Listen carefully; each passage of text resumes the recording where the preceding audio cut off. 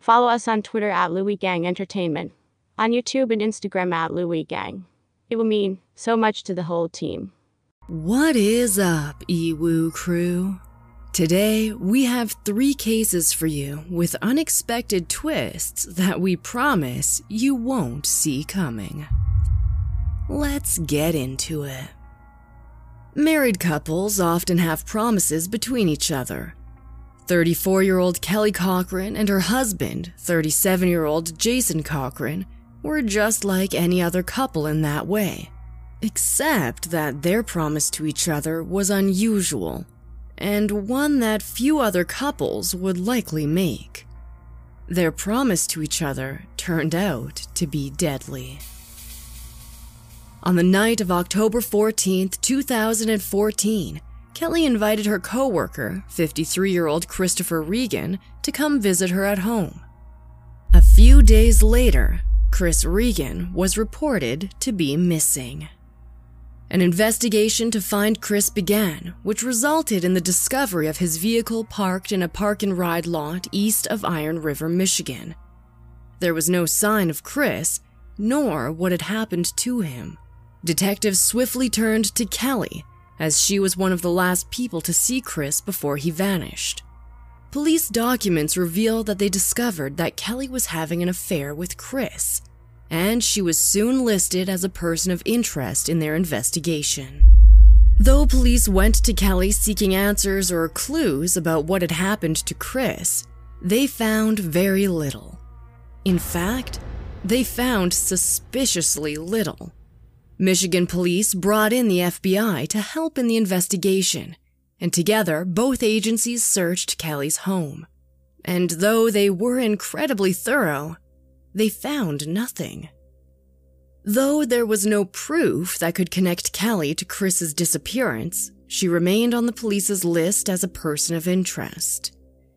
Soon after the FBI search of her home, Kelly and her husband reportedly packed up and moved away to Lake County, Indiana. For a year, Chris remained listed as a missing person, with investigators finding no leads.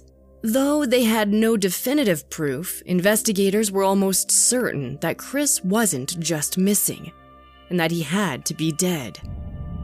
Even with this new revelation, police were no closer to finding out what happened to him. But all of that changed when in February 2016, Jason Cochran died of an apparent heroin overdose. Though Kelly described the death of her husband on Facebook as the hardest thing I will ever have to deal with, the investigators of Chris's death had their suspicions piqued to hear that Kelly's husband died under such strange circumstances. A few weeks following Jason's death, Chris's cold case was reopened. Only 9 weeks later, Kelly was charged with Chris Regan's death. Initially, she fled Indiana when authorities came to arrest her, but she was eventually found by U.S. Marshals who discovered her in Kentucky on April 28th. Kelly was reportedly interrogated for almost 70 hours about Chris's assumed death. The Indiana Post-Tribune reported that after the grueling hours of questioning, Kelly eventually revealed to the investigators that they should look for clues in a desolate part of the woods in Michigan. There, it was reported that they found a rifle, along with a .22 caliber bullet and a pair of glasses. During the investigation in the woods, a human skull was discovered, with an apparent bullet hole along with bones and fragments of bone. It was soon reportedly determined that this was the skull of Chris Regan.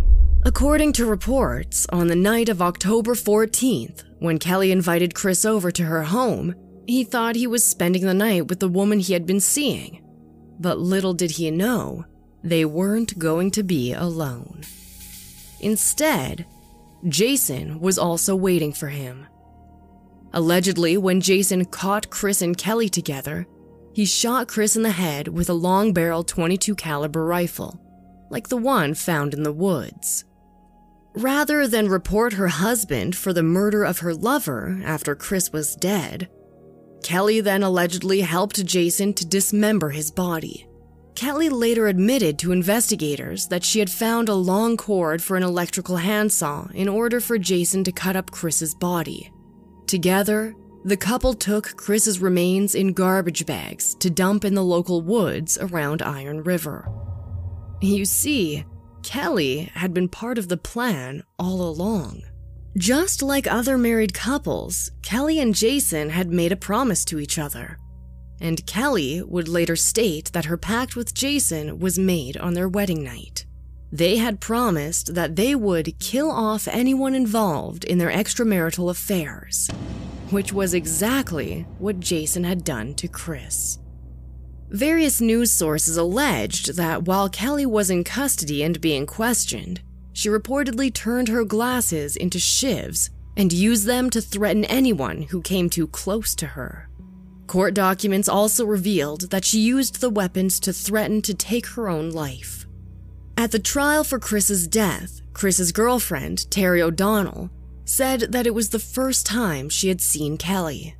"I just remember her staring at me and grinning," Terry said. "I took a deep breath and thought she was the scariest person I've ever seen. I was afraid. I couldn't look at her for the rest of the time I was there testifying." Terry said that after she testified, she was panicked, so scared in fact that as she drove back home, she just wanted to run as far away from Kelly as possible. Beyond testifying in the murder trial for her boyfriend, Terry had an interesting speculation that she shared. To Terry, the way that Kelly was able to so thoroughly clean up the crime scene after Chris's death was suspicious without some kind of experience doing something similar.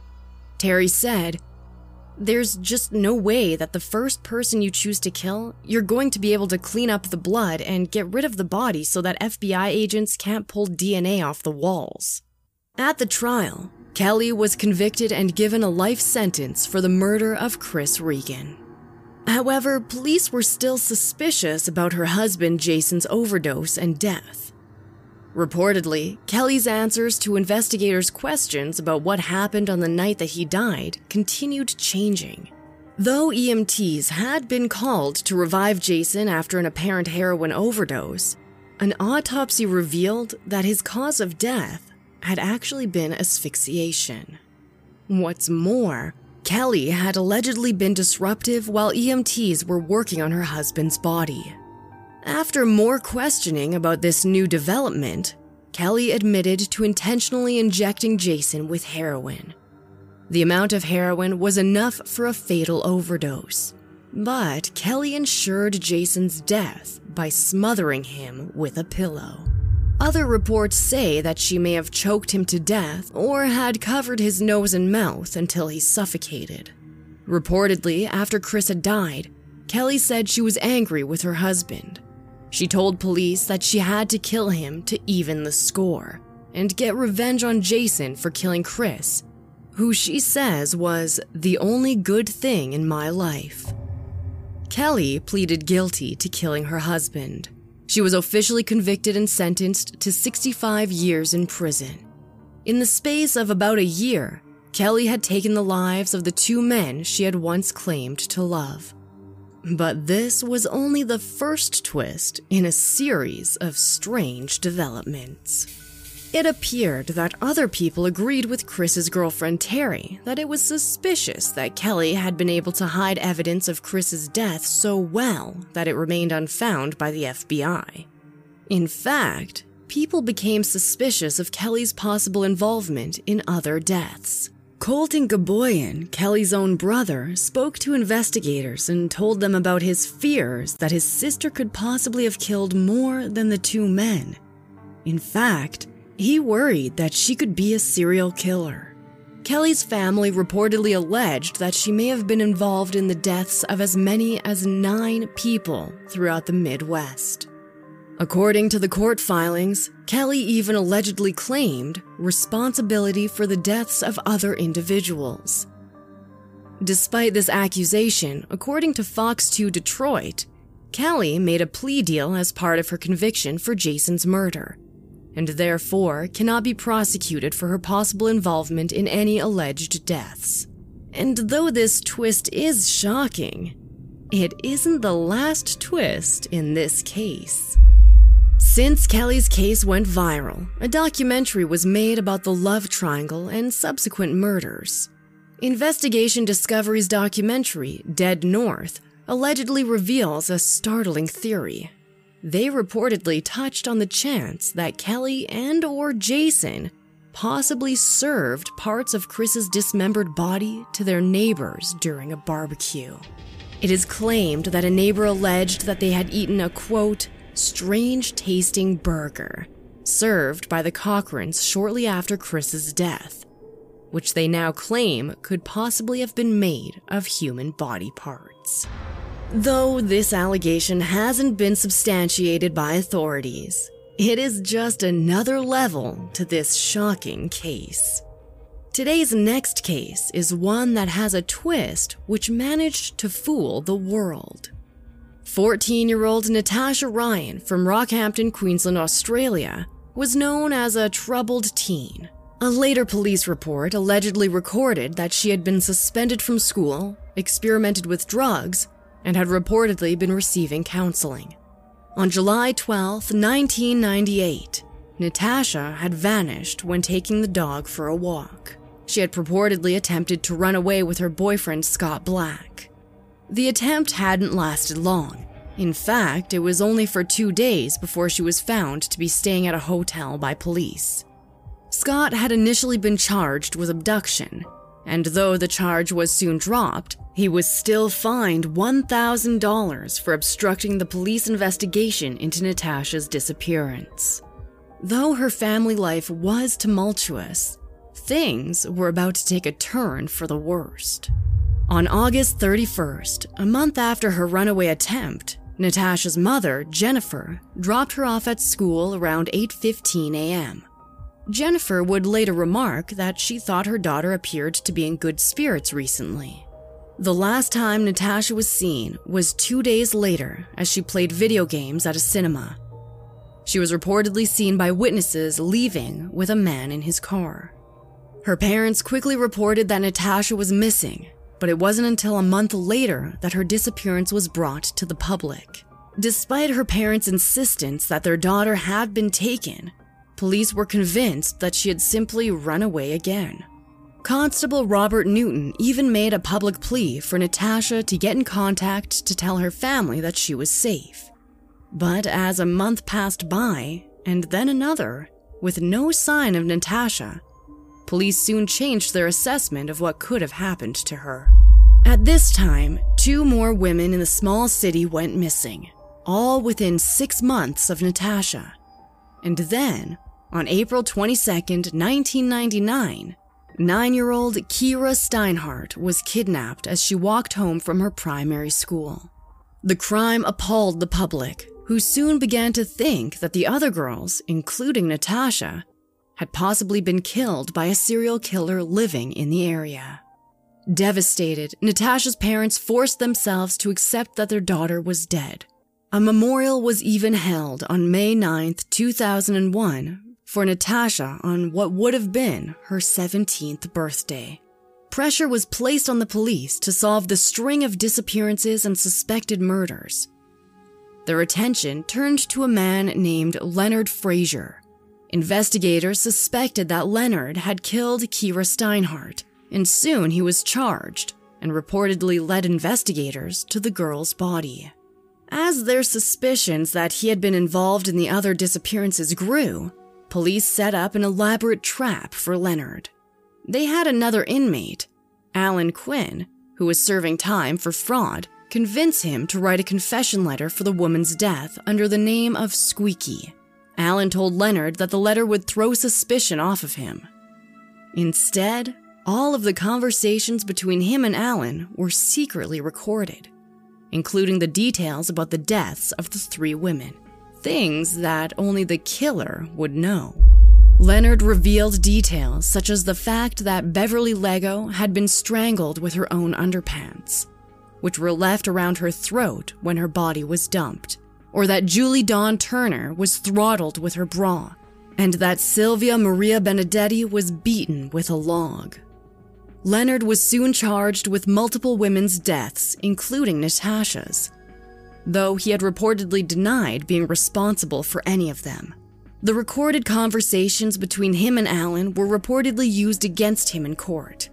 Included as evidence was a statement Leonard allegedly made about Natasha, purportedly saying, quote, "Well, I hit Natasha and she was unconscious. I drove her to the showgrounds and that's where I murdered her. I took her body out to the pink lily pond near the airport." Though Leonard eventually confessed to several killings and led police to most of the bodies of his victims, Natasha's body was never found. Still, it seemed to many that her killer had finally been caught. But then, 3 weeks before Leonard's trial was due to begin, everything changed with one fateful letter. According to the New Zealand Herald, the kids' helpline was called by someone who gave their name as Sally. The person claimed that they had run away from home, but that a man was about to be tried for her murder. The counselors who heard the message called the police, but when they were unable to trace the call, it was forgotten. That is, until the police were sent an unsigned letter that said, "Natasha Ryan is alive and well." The letter also included a phone number. Investigators tracked the phone number and raided the home it belonged to on April 10th, 2003. What they found there shocked them. The letter was right. Natasha Ryan was alive. Police found her crouched in a cupboard, where she was attempting to hide from them. Expecting to find that Natasha had been taken and held against her will all this time, investigators soon realized that this wasn't the case at all. In fact, she had spent the last 4 years and 8 months living in secret with her boyfriend, 27-year-old Scott Black, just 1.2 miles from her mother's house. Police didn't understand how they had missed this. When Natasha first went missing, they had extensively looked into Scott, but there had been no sign of her. Investigators wanted to know how she had managed to remain hidden for so long. Over the 4 years she was missing, Natasha had lived as a recluse, moving twice to remain unseen. Whenever Scott's family visited the home, Natasha would hide in the cupboard, sometimes for hours. The curtains were almost always closed so that she wasn't seen.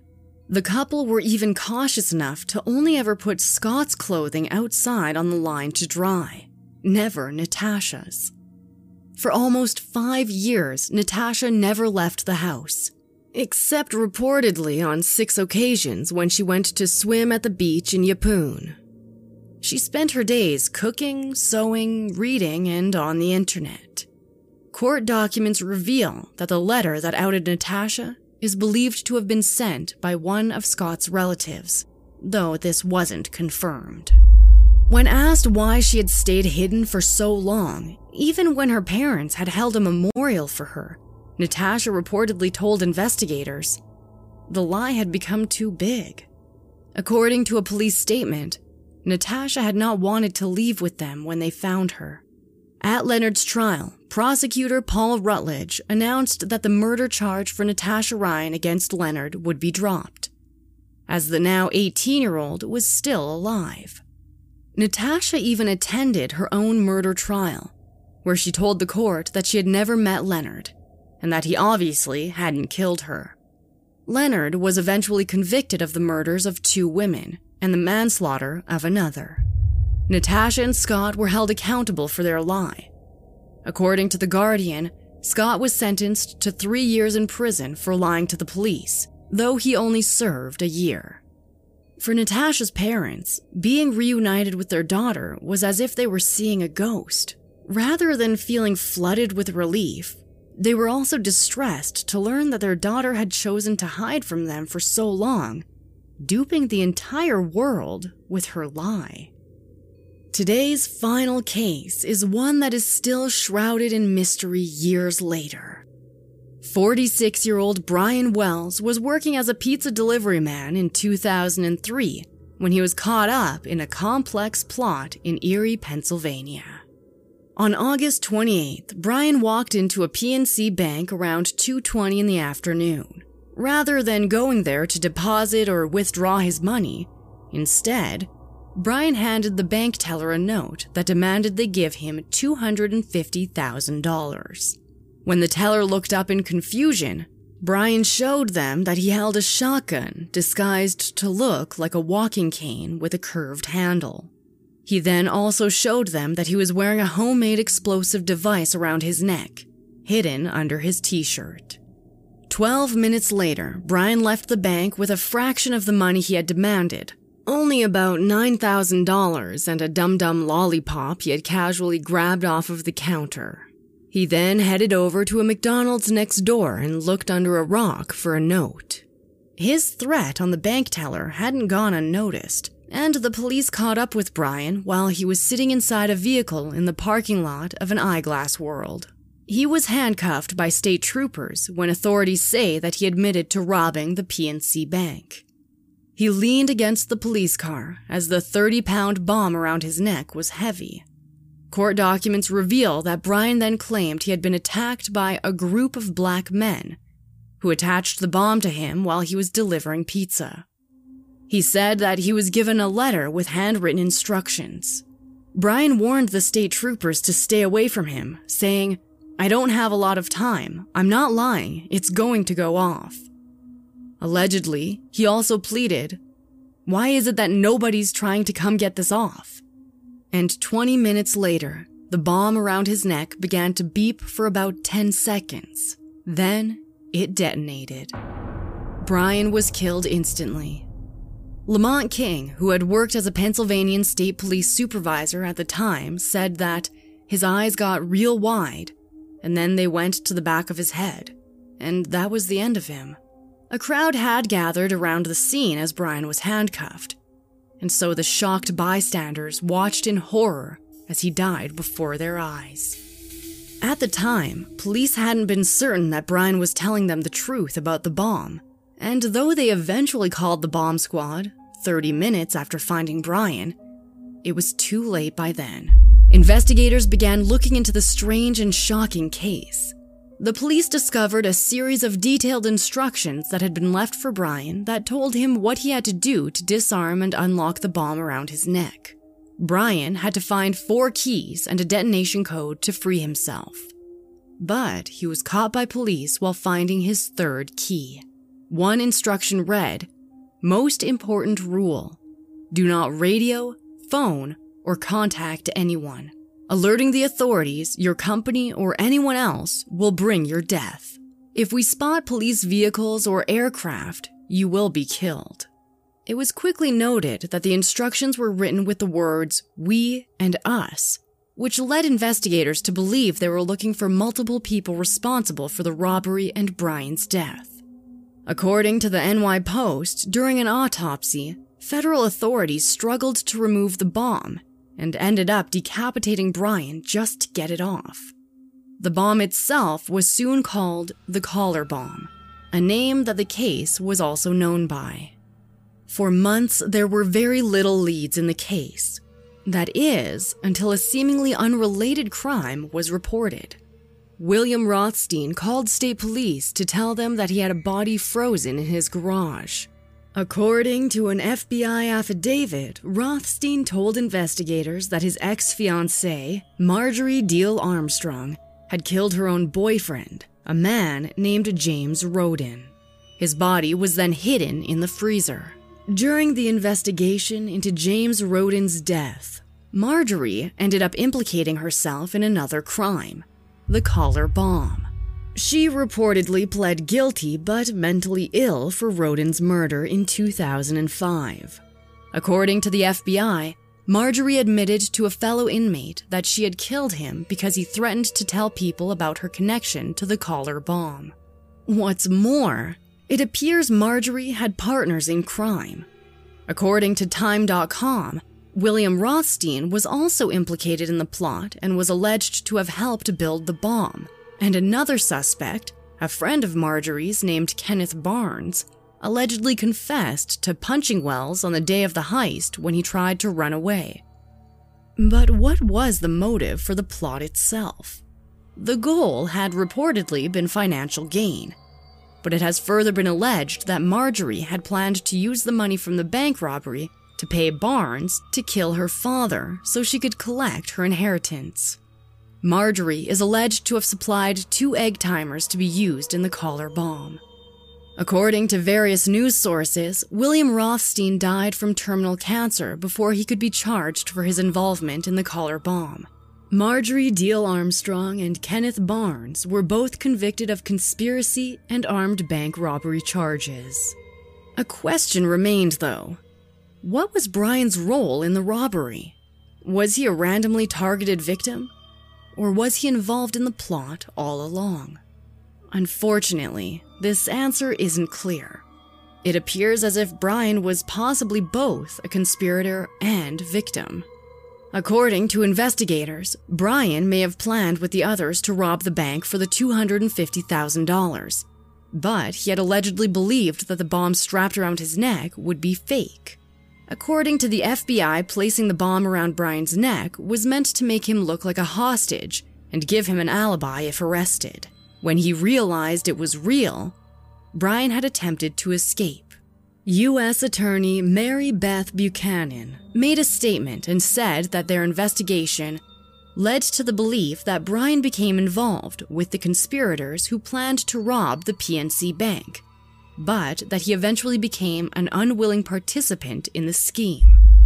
It had also been alleged that Marjorie had switched the bomb from a fake to a real one that would detonate no matter what Brian did, perhaps in order to keep her role in the plot hidden. Still, Brian's family was outraged to hear this allegation. According to the NY Post, his autopsy revealed he had been shot with a small bullet, which they took as proof that he had been coerced or forced into the deadly bank robbery plot. They maintain that Brian died as the victim of others' greed.